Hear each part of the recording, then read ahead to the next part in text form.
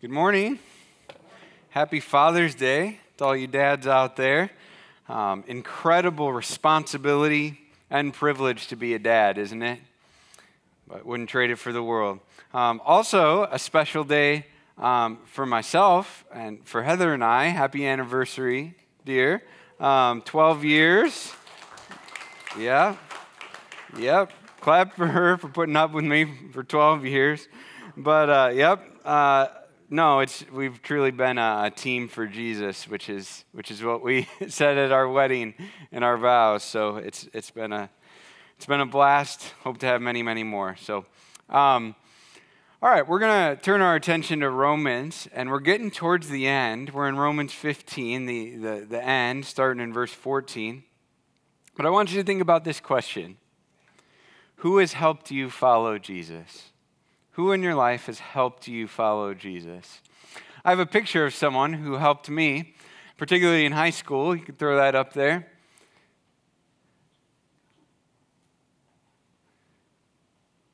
Got a picture there? There we go. Thank you. So, got a text recently. The guy in the middle, Scott, that's me on the right with all the obnoxious stuff on me at my graduation ceremony. It was to prove a point in my message. But anyway,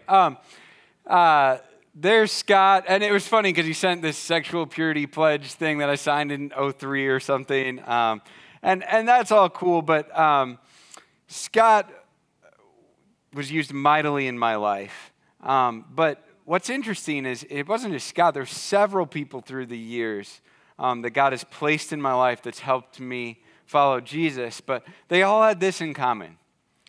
It was relational. So it was serious. We did things like sign purity pledges and have Bible studies and those types of things, but yet, fun. Scott and I had some good times shooting hoops at the park and watching Monday Night Football together. It wasn't just very serious stuff. It was fun stuff as well. It was relational. And as I think about Jesus' mission for believers, in Matthew 28, right before Jesus goes up into heaven, he says, hey, make disciples. So our main job as believers is to build Christ-centered relationships. That's essentially what it means to make disciples, to make followers of Jesus, or to put it another way, to help people follow Jesus.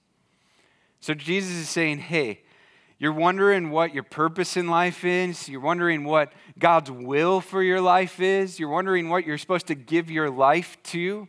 It's this. It's to make disciples. It's to help people follow Jesus. And you might go, great, but how? How do I do that? Many of us know the mission. Many of us know that's what we're supposed to be giving our lives to, but how do we fulfill the mission? Well, Paul gives us a clear picture in Romans 15, 14 to 33. And he does it with his relationship with this church, with these people in the Roman church. And Paul gives us keys to making disciples. But you're going to hear these things. You're going to see these things in the text. You're going to hear these points, and you're going to go, yeah, that's probably not groundbreaking. None of this you're going to go, wow, I've never thought of that before. But I don't want you to think of it as what's something new I'm going to learn today about how I can make disciples and follow Jesus. Rather, I want you to think of it through this lens. Am I actually doing these things? Am I actually doing this and this and this to help people follow Jesus? Whether it's with your kids or your spouse or your coworkers, your friends, your neighbors, whoever God has placed in your life. Not do I know I should do that, but am I doing that with people? So have that lens as we look at these keys to making disciples. Let's start with verse 14, Romans 15, verse 14. I myself am satisfied about you, my brothers, that you yourselves are full of goodness, filled with all knowledge, and able to instruct one another. First key here is encouragement. Paul encourages them. Now notice Paul isn't saying, hey, you're doing a good job. No, he doesn't start with generic encouragement. Good job is lazy encouragement, by the way. Anybody can do that. No, he's specific. And the more specific you get with encouragement, the better. And he gets specific, but he starts general. He says, I myself am satisfied about you. He's saying overall, the people in the Roman church have my approval. I'm satisfied with them. And Paul doesn't just give that to anyone. If you've read the book of 1 Corinthians, he doesn't say that about them. He's not satisfied with that church. But he is about this one. So he encourages them with it. And then he goes more specific. He encourages their character. He says they're full of goodness. That means they're warm, they're welcoming, they're God-fearing, God-honoring, people-loving people. It's the type of people where you go, man, those are great people. Just really look up to them. And that's what Paul's saying. Hey, you guys are full of goodness. And then he encourages their intellect. He says they're filled with all knowledge. He's saying you understand, you get it, you know Jesus. You understand him, you know him, and you know what it means to follow him. And this is actually the basis of what makes them full of goodness. What makes them great, upstanding people is that they understand Jesus and what it means to follow him. And then he encourages their disciple making. He says they're able to instruct one another. He's saying you make disciples who make disciples who make disciples. You're reproducible. And this is a huge compliment, and it's a telltale sign of maturity, really, of anyone in any role, is that they're reproducible. Are they training others who are training others who are training others? So this is a high form of encouragement and a compliment to them. But notice before Paul does anything else in this passage, he encourages first. He does it because it's that essential. Encouragement must be led with in order to make true disciples of Jesus.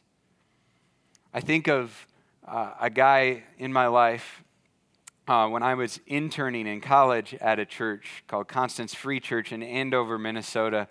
And his name was Sean McDowell. Now, he's not actually the famous Sean McDowell, son of Josh McDowell, I wish. Not the same guy. Same name, though, but he was the associate pastor, and he was kind of a couple rungs on the ladder ahead of me there. But weekly, he sent emails to volunteers, to myself and to others, to thank us and encourage us for serving. He always put wind in my sails whenever he saw me. Found ways to not just say, hey, you're doing great, but specifically encourage me. And then I'll never forget the time he came up to me. He happened to be there when I was teaching for youth group, and he comes up to me and he goes, Matt, you present hard biblical truth in a really understandable way to these students. And that compliment, that encouragement has actually shaped the trajectory of my life. It's what I've given my life to help people understand biblical truth in an understandable way. Paul encourages first, and it goes a long ways with people. We need to throw away in our heads these typical thoughts sometimes we have about encouragement. We need to throw away the thought of, they'll just get a big head. Really, I don't know if it's possible to be too encouraging. I mean, it's never happened to me where I went, man, I wish that person would just stop encouraging me. They're way too encouraging. They just need to tone it down a little bit. I feel way too encouraged. I don't know about you. It's never happened to me. They'll get a big head. I think that's just an excuse for us not to be encouraging. We need to throw away thoughts like, they already know that. They already know they're doing fantastic. How do you know that they know that they're doing a great job? You can't assume that. We need to throw away thoughts like, I'm just not a very encouraging person. Well, if you have the love and encouragement of Christ in you, you have all the ability in the world. You have the Holy Spirit in you. Encouragement is a discipline. It's an intentional act, way more than it is an innate thing within you. See, Jesus came and loved us and encouraged us to the point of death on a cross, and then he continues to do that through the Holy Spirit, so we have all the ability in the world to encourage other people. So that's the first key to making disciples, to helping people follow Jesus, is be encouraging. Next, we need to warn. Verse 15 and 16. He says, "But on some points I have written to you very boldly by way of reminder, because of the grace given me by God to be a minister of Christ Jesus to the Gentiles in the priestly service of the gospel of God, so that the offering of the Gentiles may be acceptable, sanctified by the Holy Spirit." He's saying, I also have to warn you. I'm going to lead with encouragement, but I have to warn you of some hard, bold things sometimes, because that's my calling. He's saying essentially, God has called me not just to make you happy, but to help make you holy. It says here in the text to make you sanctified. Sanctified just means you're helping them be more like Jesus. He's saying, I'm going to have to remind you and warn you of some things sometimes, and it's actually me loving you well. I mean, think about it like this. How much do you have to hate me to not tell me that I'm about to get run over by a semi? Right? You warn me, hey, wait, stop. Now, here's the thing about this. Here's the thing about warning. No one likes having someone point out that their fly is down, right? No one likes that, but that's what friends do. Friends don't let friends walk around with their barn door open, right? We don't let our friends walk around and look silly. We point it out. We warn them. We remind them. We help them out. And they might feel a little embarrassed, but it's worth the opposite. You know, them bearing the consequences of really being humiliated. So we too need to warn people as we help them follow Jesus by reminding them of God's good ways. We need to warn them of the dangers of not being honest with God and not being honest with other believers. We need to warn them of the dangers of not giving ourselves fully to Christian community. We need to warn them of the dangers of not letting anything or anyone else take the place of God in their hearts and in their lives.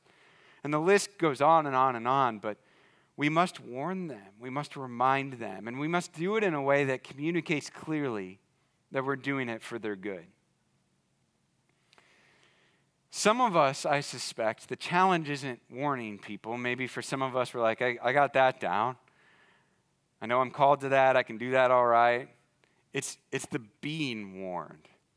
This is more my struggle. I'm often too defensive and miss opportunities to grow because I don't want to hear it. But Proverbs 27:6 says, "Faithful are the wounds of a friend." Faithful are the wounds of a friend. If a friend is warning you about something and they're doing it for your good, they're actually being a faithful friend, even though it hurts in the moment. I remember one time when I was a counselor out at Hidden Acres, we were having late night prayer meetings with other counselors. And that was great. That was fantastic. We're praying, right? How could we be going wrong? Well, here's the problem. After a few days of that, we were exhausted and not good counselors during the day because we were just so beat. We weren't there for the kids out at camp. And I remember a camp speaker came up to me and goes, "Man, you don't look too good. What's going on?" And I told him what's going on. And he's like, "Well, let me tell you something." And it turns out what he told me was actually written in several books, but I thought it was original to him. He said, "You got to figure out what's good, better, and best. What's the best thing? You know, it's good to be praying, but if it's costing you a ton of sleep over and over, the best thing, what you're called to this week, is to invest in these campers. And if you can't do that well because of the prayer is good, but it's not the best thing here." So he was warning me in love about the best thing, and that was to get a little more sleep. Yes, keep praying, but maybe not as late into the night. The question we must answer honestly when other people are warning us, when other brothers and sisters in Christ are warning us, is this question: am I Jesus? And if the answer is no, which it always will be because you're not and I am not, then we have to realize there's always room to grow. There's always room to change. And we need warning from time to time. To deny the loving warning from brothers and sisters in our lives is saying that we're perfect and we're Jesus and we don't need the grace of the Savior. But to embrace loving mourning from brothers and sisters in Christ is actually admitting that we still need the rescue and grace of Jesus, which is where we're actually all at all the time. Let's help people follow Jesus by graciously warning others and then humbly receiving warning from others.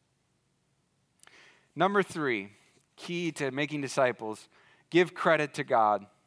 Give credit to God. Verse 17 to 19.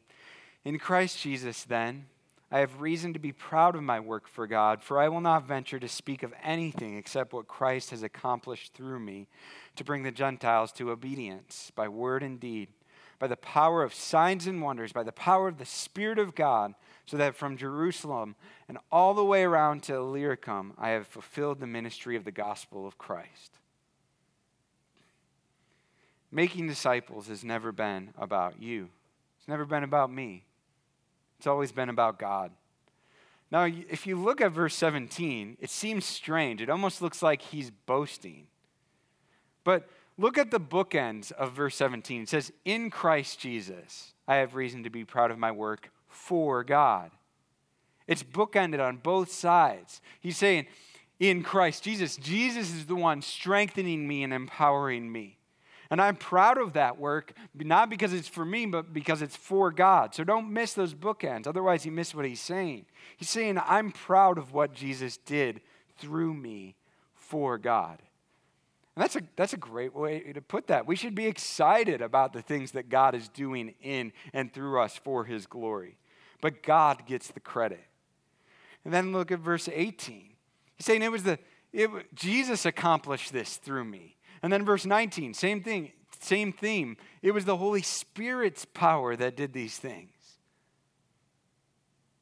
He's saying, how else could I have spread the gospel to the Gentiles throughout the whole known world? If you look at this, if you look at a map, Jerusalem is here. Illyricum is up over here near Italy.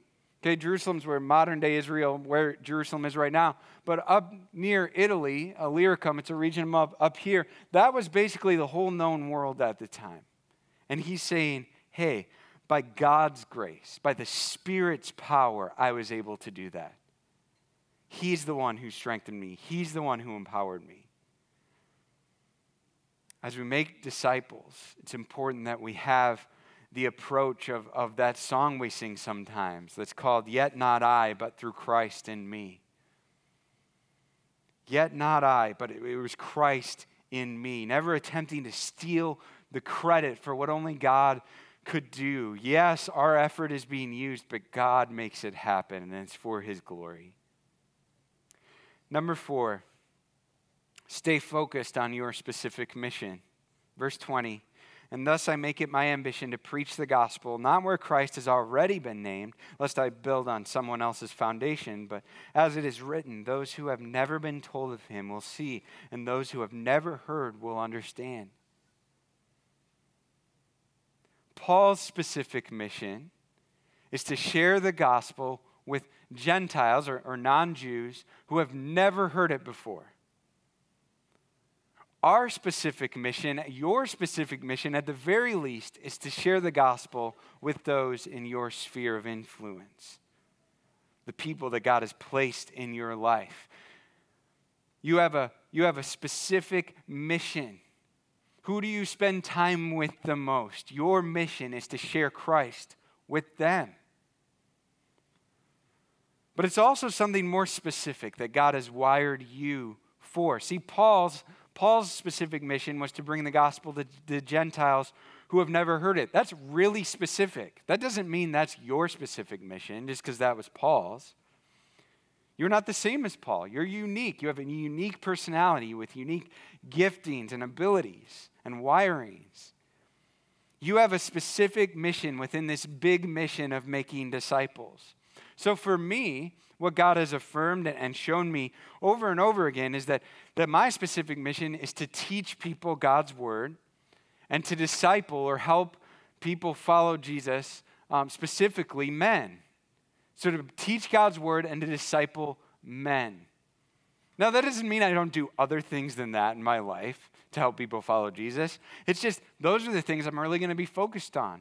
So even if I find myself in 20 years, not here at Stonebridge Church or as a pastor, you know what I'm going to try to do, even if I'm working down the street as a mechanic, which will never happen. But if I happen to be doing something else professionally, I'm still going to find opportunities to teach people God's word and disciple men, because that's my specific mission in life. Maybe for you, you're great at asking questions and listening well to people. Maybe for you, God wants you to use your ability in art or in music or in something else to point others to Jesus. Maybe you're great at giving gifts to people or giving money to support other people, and he wants to use that. Maybe it's being the hands and feet of Jesus through physical service of others. Maybe it's being a prayer warrior with and for other people. The possibilities are endless here. I think of a gal in Marshall, Minnesota, where we used to live when I was the youth pastor. And just clarification, Heather earlier was referring to when I used to be a youth pastor, not when she used to be married to Josh. So just wanted to clarify that whole thing. Yeah. But anyway, back to the story. There was this gal in Marshall, Minnesota who really loved on and supported women ministry leaders. And what's crazy is that she went to another church, but yet to this day, she loves on and supports my wife, Heather. She went to another church in the same town, but yet she had this specific mission that I am going to love on and show support to women who are in the midst of ministry. God has a specific mission to help for you to help other people follow Jesus. Find that and stay focused on that, just like Paul did. Here's a key to finding that. How do you enjoy helping others follow Jesus? I think you have to enjoy it. How do you enjoy helping others follow Jesus? Find that and do that and keep doing that. Number 5, key to helping make disciples. Enjoy time together. Verse 22 to 24. He says, "This is the reason why I have so often been hindered from coming to you. But now, since I no longer have any room for work in these regions, since I have longed for many years to come to you, I hope to see you in passing as I go to Spain and be helped by my journey there by you, once I have enjoyed your company for a while." Enjoyed your company. Paul understood the importance of enjoying time together, of laughter, of fun, of food, of everyday life spent together. I've always said this, and I stand by it, that a great recipe for helping people follow Jesus is food plus fun plus talking about Jesus. Add a little food, add a little fun, and it's going to be a beautiful recipe. So when I get beat by Kevin Lambert and beanbags at a church potluck, or when I have you over to my house and our kids are chucking food across the table from one another, or when someone brings sardines for a snack to Connection Group, I don't know who would do that. When we do these sorts of things, it actually makes the times when we spend together in the Word and in prayer and getting real with one another even more meaningful, because now it's not just a group I'm going to. It's not just a project. It's not just a duty. No, it's more like a family. If you're telling people about Jesus or helping them grow in their walk with Jesus, and you're starting to feel like that relationship is kind of stuck or overly serious or tense, enjoy some time together. Have some fun together. You know, I think there's some truth to this statement. It's pretty true that a family that prays together stays together. I would just say a family that prays and plays together will actually enjoy staying together. Enjoy time together. Number 6, live generously. Verses 25 to 29 here. "At present, however, I'm going to Jerusalem bringing aid to the saints. For Macedonia and Achaia have been pleased to make some contribution for the poor among the saints at Jerusalem. For they were pleased to do it, and indeed they owe it to them. For if the Gentiles have come to share in their spiritual blessings, they ought also to have service to them in material blessings. When therefore I have completed this and have delivered to them what has been collected, I will leave for Spain by way of you. I know that when I come to you, I will come in the fullness of the blessing of Christ. Live generously. Paul's setting an example here to the Romans of generosity. We learn in the book of 1 Corinthians that the believers in Jerusalem were not well off. They were poor. So he takes an offering from the Corinthians and the people in Achaia and Macedonia, it says. He takes an offering to help them out. And he's saying, hey, Jews, Gentiles alike, everyone who's following Jesus, you're brothers and sisters now. So you need to support each other spiritually, but also financially and physically. Paul's setting an example for Gentiles and Jewish believers in Rome. And there was high tension between the Jews and the Gentiles, it seems, in Rome at the time, even within the church. And he's saying, hey, you need to be generous with one another, regardless of your heritage. And so as we help other people follow Jesus, we too are called to be generous with one another. See, it's all God's money. It's all God's stuff to begin with. So to be generous with it is just to treat it like what it is. It's God's. People you're helping follow Jesus at times will need help, and they'll need help financially. Sometimes money isn't even the best way to help people. Sometimes they just need help managing their money. We need to generously help each other because, as Jesus said, where our treasure is, our heart will be also. If we truly love this other person, we should be eager to help them financially if we can. Now, I know personal finances aren't supposed to be talked about with each other. That's taboo. But I want you to think for a second, where did that come from? That didn't come from God. That didn't come from the Bible. That came from the world. See, how am I supposed to know that you need help financially if you never talk about it? How are you supposed to help me if I'm struggling financially and I never talk about it? Often our ego and our pride get in the way of asking for much needed help. Give people a chance to be generous. Share your needs. I personally would love to help you if I'm able to with finances or managing finances. Let's be generous. Let's allow others to be generous by being open and honest about where we're at. Live generously. Number 7, pray with and for each other. Verse 30, I appeal to you, brothers, by our Lord Jesus Christ and by the love of the Spirit, to strive together with me in your prayers to God on my behalf, that I may be delivered from the unbelievers in Judea, and that my service for Jerusalem may be acceptable to the saints. Notice Paul just doesn't say, hey, can you pray for me quick? See you later. Hashtag pray for me. No, he doesn't do that. He goes, strive together in your prayers. Pray passionately with each other for me. I desperately need your prayer right now. He's convinced that prayer changes things and makes a difference, and he's like, I need you to pray for me. He's open. He's honest about his fears even in here. He's like, I'm going home. He's from Jerusalem. He's from this area, and I'm going home. And these people back at home, I used to go out and kill Christians with them. Then I turned my back on them, and now I'm a Christian, and I'm a leader in Christianity. And I'm scared that they're going to turn and do the same to me. I'm scared for my life. He desperately needed prayer, and he knew his need for prayer, and he wasn't ashamed to ask for prayer.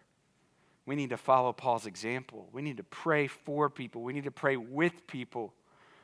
But we also need to be candidly asking for prayer for ourselves. See, we're all in process, which means we all desperately need prayer every day. One of the easiest ways, I think, to help people follow Jesus is through prayer. Just simply asking, hey, how can I pray for you when you see a brother or sister in Christ at the pool? saying, hey, can you be praying for me with this or that when you see a brother or sister out at Walmart?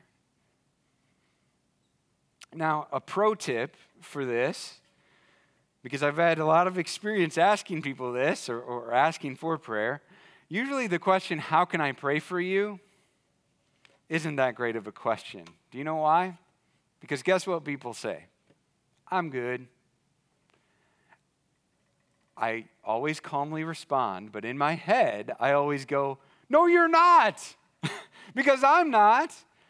We're in a messed up world, and we have brokenness, sinfulness within us. We need prayer today. So try asking in a different way. Say, hey, what are you worried about right now? What are you frustrated with in life right now? And go, hey, I'll be praying for you about that. Something like that. I'm sure you can come up with even better questions than that, but be creative. People often don't know how to respond to, how can I pray for you? So get creative with it, and then pray for each other.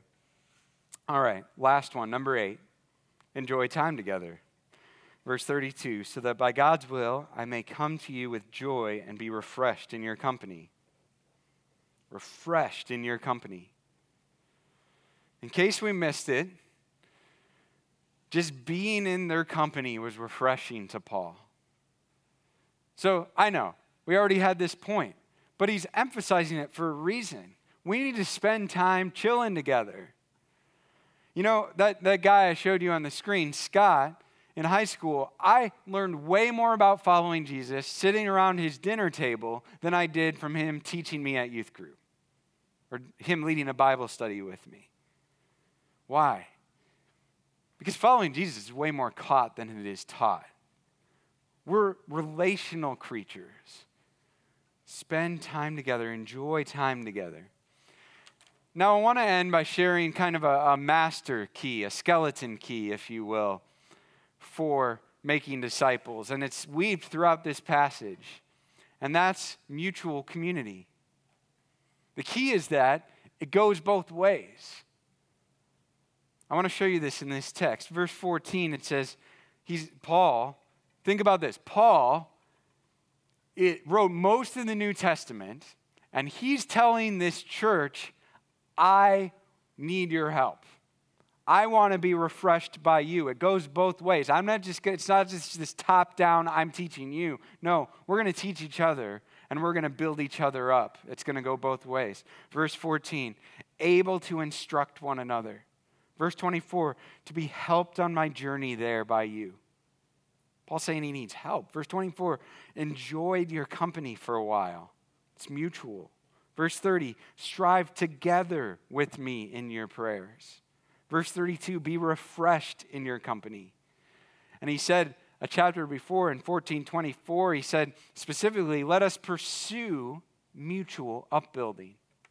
Pursue it. This was a mindset shift for me about 8 years ago. And the shift is this. Everyone that I help follow Jesus also helps me follow Jesus, whether they're 5 years old or 50 years old. Let me show you a chart to help you understand. Most of us, I think, have a view of discipleship like this. I am going to make disciples. I'm going to help them and them and them and them and them follow Jesus. But it's actually meant to be more like this. Go to the next one. Mutual community. So here I am. I'm helping them, and they're helping me, and I'm helping them, and they're helping those people, and they're helping each other, and back and forth and all around. And that's how it should go. Mutual community. Everyone I help follow Jesus also helps me follow Jesus. Even little kids, even brand new believers. Often their enthusiasm and excitement for following Jesus, and their passion helps reignite a passion within me. How incredible that as we commit to helping other people follow Jesus, it actually helps us follow him in the process as well. So I started today by asking you the question, who has helped you follow Jesus? But I want to end by asking you this question. Who are you helping follow Jesus? Let's pray. God, I pray that we would do this, that we would enjoy mutual community, that we would help other people follow Jesus. and then experience the benefits that we receive, that we actually get helped in the process. I pray that we would do something with this message, Lord. This is something where we hear and go, yeah, of course, encourage, warn, pray together, spend time together. Yeah, I get it. Help us not just to have that attitude, Lord. Instead, help us to go, man, who am I doing these things with? Lord, who am I encouraging? How can I pursue that this week? That we would do that, and in your strength, God, in the Spirit's strength, and for your glory, God, we would see more and more people following you and built up and encouraged. And more people would come to know you. We beg you for help, Jesus. We need your help. We pray this in your name. Amen.